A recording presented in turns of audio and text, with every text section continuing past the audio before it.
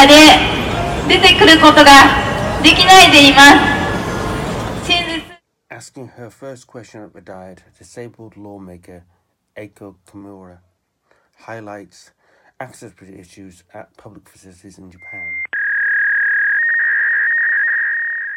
Eiko Kimura, a member of the Reiwa Shinsengumi political party, who has a severe disability, asked her first question at the National Land Transportation Committee on November the 5th.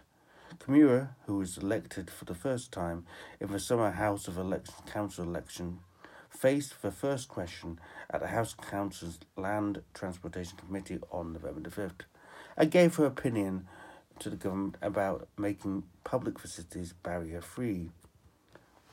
Sitting in a wheelchair, Ms. Kimura spoke about the government's policy regarding the maintenance of toilets compatible with wheelchairs and the barrier-free access of shelters with the help of assistants. Ms. Kimura pointed out that there are various barriers such as working and disaster prevention for people with disabilities to live in the community.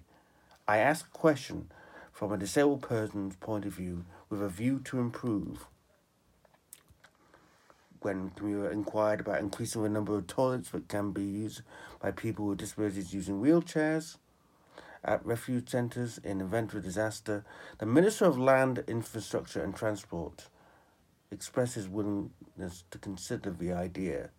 After the committee, Ms. Kimura told the reporter, "I wanted to know the current situation of people with disabilities."